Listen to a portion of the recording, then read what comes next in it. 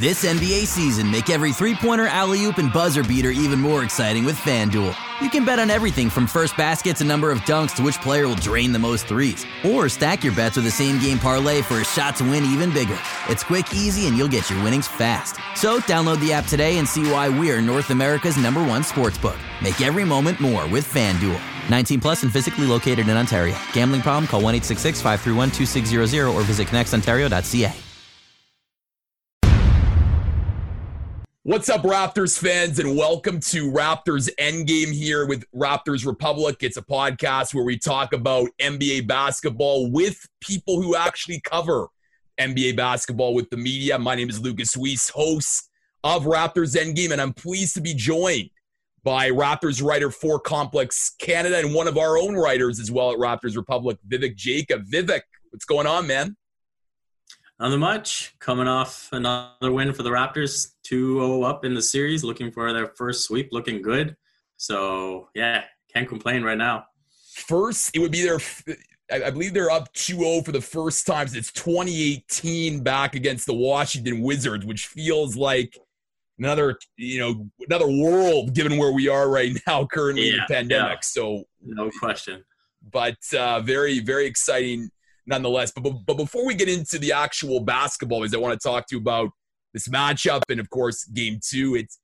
What have been just the challenges of covering the team remotely? Because I know that all the media have been used to this from, a year ago. It was the Raptors and their championship run, and everyone is coming to Toronto, the whole NBA media world. But now it's like we're all in Zoom calls, and except for very few that have the fortunate or unfortunate pleasure, depending how you look at it, of being there live in Orlando. So what's the challenge been like for you? To be honest with you, most of it has been positive. I mean, I would say in terms of actually feeling the atmosphere, that's probably the biggest thing you miss, and just catching certain things when you're at the game. That's obviously something that you miss. But in terms of my convenience, even today, for example, I was cooking lunch during the game. So that's something obviously I wouldn't be able to do if I was at the game. But things like that is just a lot easier working from home in terms of planning my schedule. And, when there's a scrum or whatever it is after practice, I'm just able to hop on a Zoom. I don't have to get down to the OVO Athletic Center. So again, that's another positive.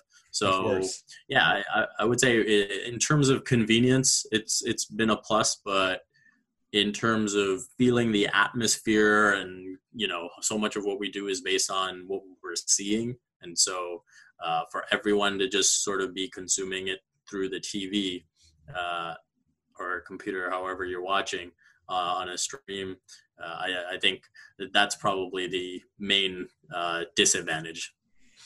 And I also think, too, Vivek, it's just the notion of not being able to get maybe those locker room quotes that really turn into a beautiful story on a certain game or a player or the team itself, whereas it's all over Zoom, right? So everyone who's on that Zoom call has access to the same quote. It's not like you're asking Fred VanVleet or Marc Gasol one-on-one a quote for a story. So that must be a little bit challenging as well, but I guess it's what you got to do given these circumstances. Yeah. Those are the circumstances. It is what it is. Everyone's kind of been dealt the same hand, so to speak. But I guess, individually for me, I would say, the challenge now becomes, whereas, say, if you're in a scrum, you want to ask a question, you just sort of wait for a little pause and you get your question in. Now, you're raising your hand, but no matter what, you're going to be behind sort of the people who are more established. And so sometimes you might not even be able to get your question in, right? And then, as you said, in a live scenario, when you're at the game, if you don't get your question in, you can still try to, go to the locker room and ask someone and find someone. But now it's just a situation where if you don't get to ask, you don't really you just sort of move on and hope that someone else asks it, or, you just use whatever you have. Let's get into Game 2 and of the Raptors Nets. Of course, the Raptors win 104-99, taking a 2-0 series lead. And let's face it, Vivek, this was, an ugly slugfest of a game for a large part of it. until the fourth quarter. And I think it was really interesting when Raptors head coach Nick Nurse decided to put Pascal Siakam at the 5 and then 3 guards, Fred VanVleet, Kyle Lowry, and Norm Powell. What were your thoughts on that adjustment? And just from your breakdown, I know it's a few hours since the game, but how well did it work in your opinion? Yeah, I think it was a move more out of necessity. When you look at the way Marc Gasol struggled in this game, you look at Serge Ibaka, he wasn't great either. I think it was just something that was dictated by the circumstances, and I thought they played really well. Like Nick Nurse said after the game, ultimately he wanted to make sure he had the best 5 players in the game on the floor to close it, and those were the best 5 players that he could have out there. Norm, I thought, was outstanding in this game, just really finding the gaps effectively and finishing and scoring with efficiency. And I think overall, when you look at that lineup, you have the strength of OG, you have Pascal Siakam's versatility as well. He can, defend the 5 in a pinch, and so the ability to switch that all those guys have, and then the smarts of Fred VanVleet and Kyle Lowry. I think there were maybe a bit more difficulties offensively than you'd like to see with that 5-man unit to close out that game, but I thought they were effective enough to get the job done, considering the options Nick Nurse had. Yeah, I mean, and you just look at the numbers. Marc Gasol, 0 points. He was 0 of 2 from the field. Ibaka only had 8 points, 3 of 9 from the field. But you speak of Norman Powell, and you look at Powell's game, 24 points, 11 of 17 from the field. And you touched on it a bit in your answer, just his ability to drive the basket, really finish well at the rim, something that we saw a lot of flashes of this season. And if he can do that, Vivek, like at a consistent level, that's a huge win here for the Raptors, especially for a 6th man, because look, against teams that, may have star power, you may, need to find someone off the bench to provide that much needed offense. Yeah, no question. And I think the biggest plus with Norman Powell this season is he has been consistent. If you look at the season as a whole, outside of the injuries, whenever he's played, he's been really great. I think if we all recall back when the Raptors had their first road trip of the season, there was a game on that West Coast trip where Nick Nurse basically challenged Norm to be consistent because he had a really strong finish to that series and a strong game in Dallas. And Nick Nurse just straight up said, hey, the thing with Norm we got to get past is sometimes it's 0, sometimes it's 20, sometimes it's 3, sometimes it's 15. How do we get that consistency? And ever since then, I feel like, whether that lit a fire under him or whatever it may be, he's been really consistent. And kudos to him because at training camp, he made it clear that he really did want the starting shooting guard position and wanted to be a starter on this team. Fred VanVleet obviously took ownership of that pretty quickly. And so for him to settle into a role where he's really leading the bench unit, I think it's a huge plus for the Raptors going forward because, again, we saw at times with this Raptors offense in the half court when they can't create transition opportunities, he's someone that can not only, as things get bogged down in the half court, can make that quick cut and just get you an easy basket, but he's also able to help you fuel that transition game when it's not there. And so I think he really provides the Raptors with that X factor that they'll need in the series to come. And he also got that emphatic dunk, which I know you're a Raptors historian. It was a throwback to Game 5, Indiana Pacers, that when playoff Powell was born, so to speak. Yeah.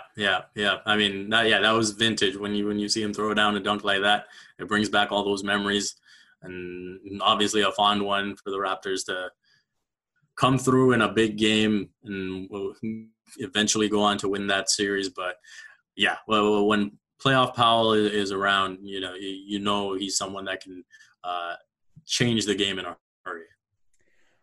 Another topic, I think, is Pascal Siakam. And of course, look, Nick Nurse before the game, Pascal, and just talking about how, this guy is still very good, and he's still adjusting to the role of being a number one scorer. And look, there is a ceiling there. There's still areas of improvement. And while he didn't, match, let's say, an average scoring total today, I thought he was very effective defensively today, particularly on Caris LeVert of the Brooklyn Nets. Can you just highlight that matchup and what you saw there, just because of what Siakam did to really slow one of the Nets' main offensive options in LeVert?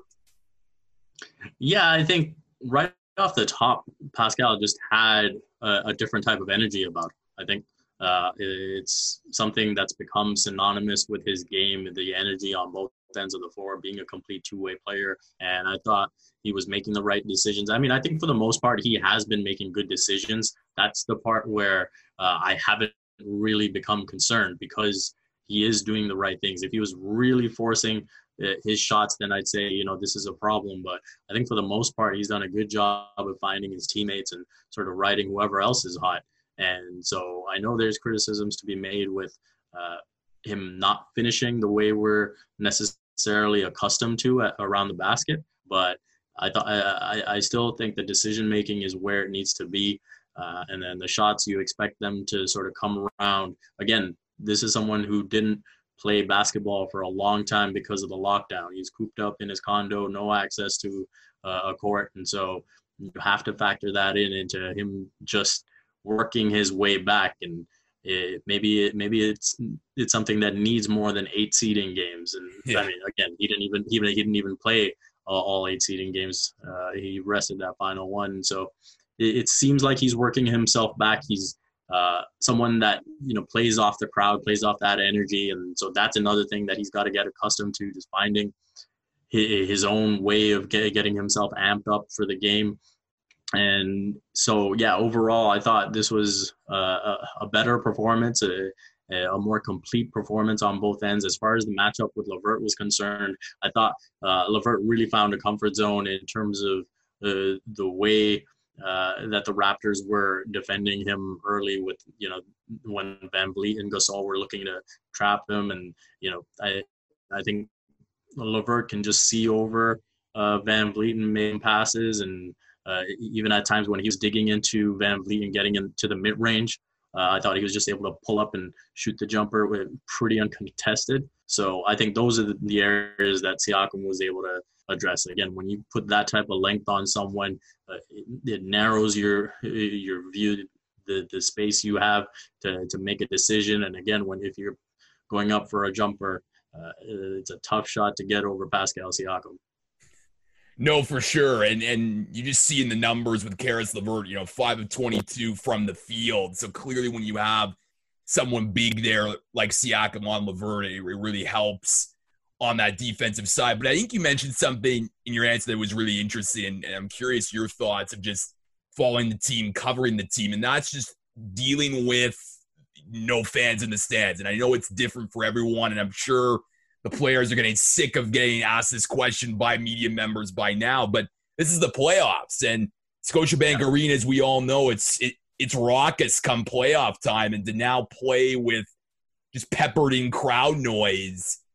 How, in your opinion, is it affecting the Raptors players? And what have you heard from them that sort of illustrates whether whether they tune it out and dial in, or are they actually negatively impacted by it in any way?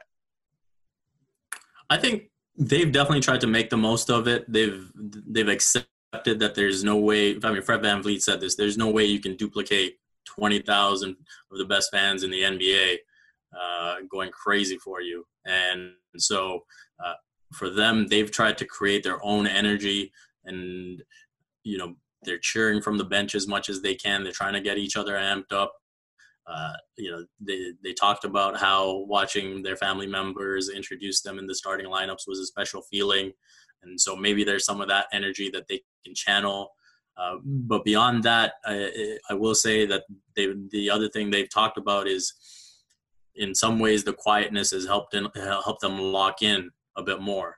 And the communication is easier. Nick Nurse has talked about how he doesn't have to lose his voice over the course of the game because it's just a lot easier to just have a normal conversation without raising his voice. And so those are the aspects where it's helping them. I think with Siakam, maybe it just, again, getting used to playing at a high level again was going to take some time because of how long he went without it. Let's face it, he came to the game late at 15, 16 years old, and he's been playing it nonstop ever since. So this is the longest stoppage he's ever had. So I think it has more to do with that. The energy, the last thing I'll say is, like Fred VanVleet said, it's the playoffs now. So if you're looking for external factors to get you amped up, then maybe this isn't for you. Yeah, and look, you speak of Nick Nurse, he's not going to need those fisherman friends anymore just because compared to of years past. But you mentioned Fred VanVleet, and look, this is someone that, again, he's all about bet on yourself. He's all about, that's his mantra. And we saw from, of course, last year earning an MVP vote in the NBA Finals with his performance there in against the Golden State Warriors, and just continuing on, Vivek. And for me, I'm just, I look at today in Game 2. Look, they're not, they're feeling sluggish. They're not making their shots, and he starts to get them back in the game with a little run. And I just think, and of course we know his defensive ability. It's just continuing for Fred VanVleet, just a great play. Yeah, he is. I really believe that even from, he went into the championship summer, found ways to get better and showcased it before the lockdown. And I really think that between whatever happened between the lockdown and the resumption, he found a way to get better again on top of what he did. Now, I know the numbers don't quite show it in terms of his finishing at the rim, but it just seems like he's a bit more comfortable around the basket now. And then the extended range he's showing, that's just opening everything up for the Raptors offense to be able to hit the shots from where he is. I mean, there were a couple of times he was near the logo and it looked like he was looking at the basket trying to pull a Dame from there. But I think his confidence is sky high.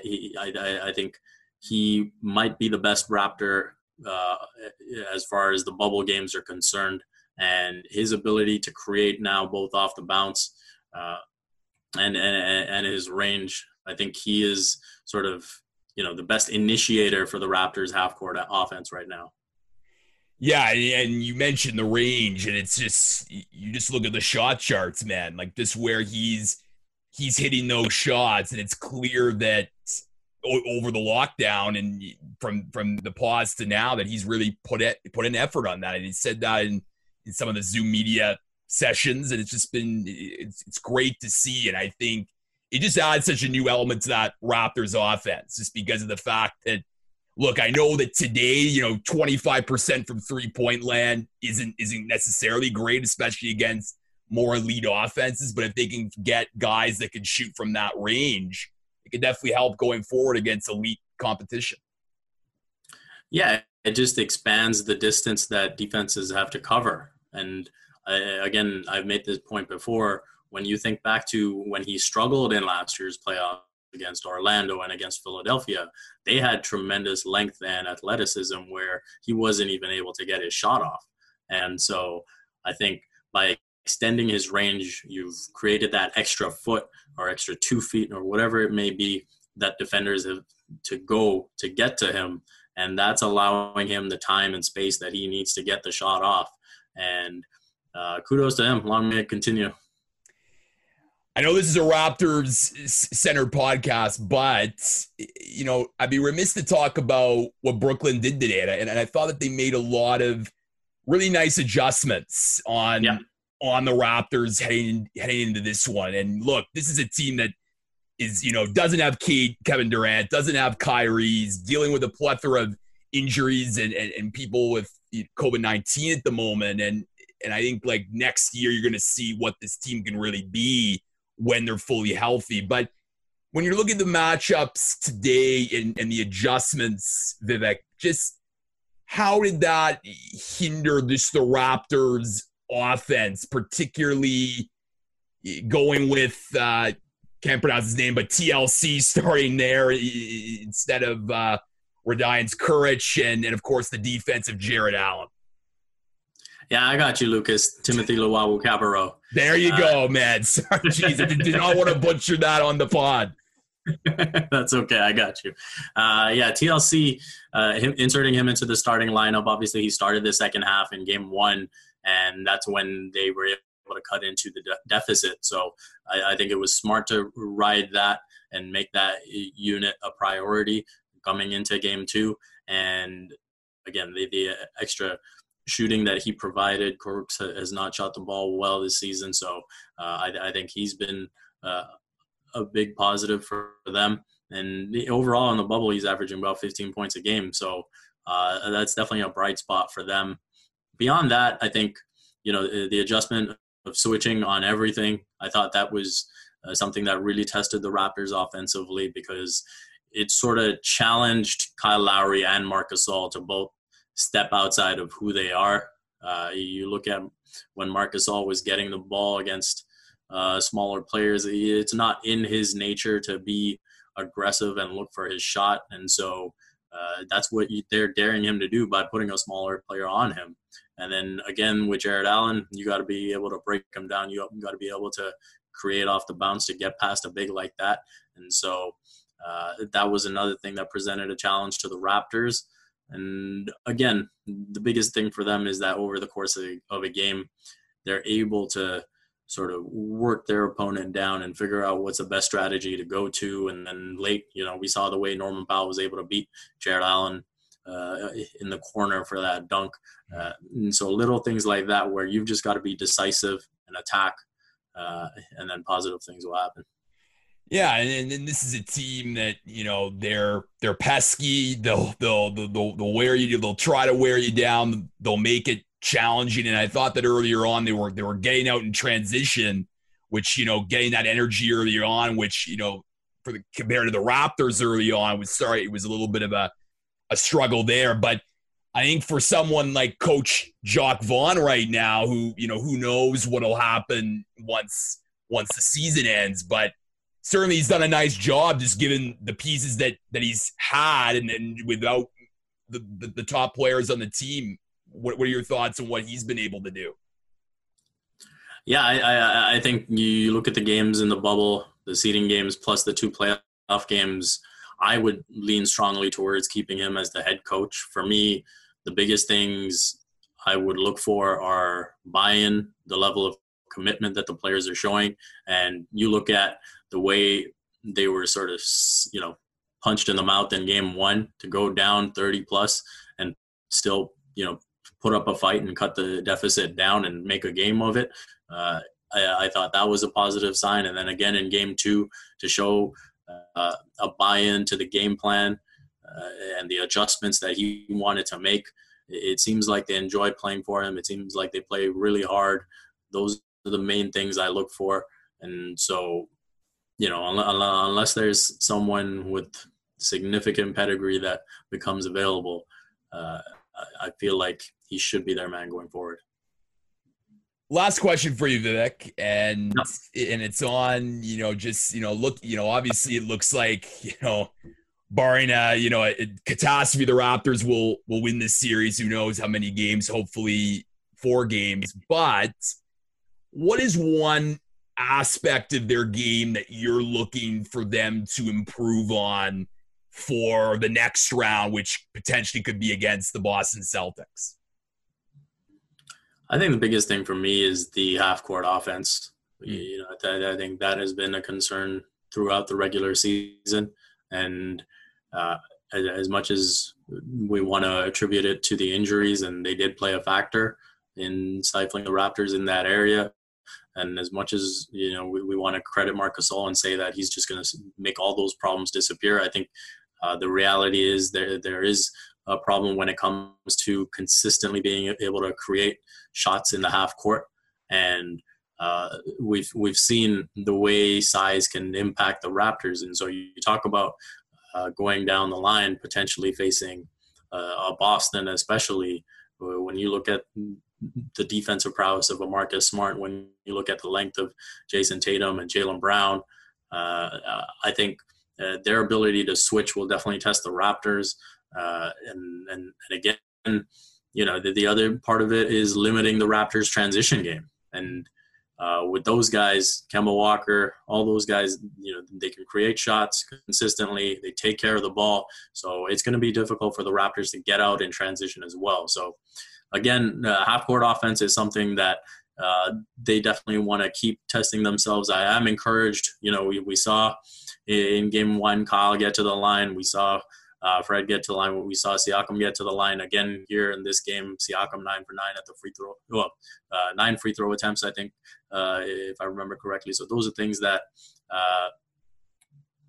are encouraging in the half-court set. And so that's going to be the focus for these next two, maybe more games. Vivek Jacob, he is a writer for Complex Canada, writer for Raptors Republic, and among other places covering the Toronto Raptors. Vivek, thanks for stopping by Raptors Endgame and chatting about the Raptors and the NBA playoffs. Thanks so much for having me, Lucas. This was a blast. Want to hear something amazing? Discover matches all the cash back you earn on your credit card at the end of your first year, automatically, dollar for dollar, with no limit on how much you can earn. Extra cash? Come on, how amazing is that? In fact, it's even more amazing when you realize all the places where Discover is accepted. 99% of places in the U.S. that take credit cards. So when it comes to Discover, get used to hearing yes more often. Learn more at discover.com/yes. 2020 Nielsen Report limitations apply.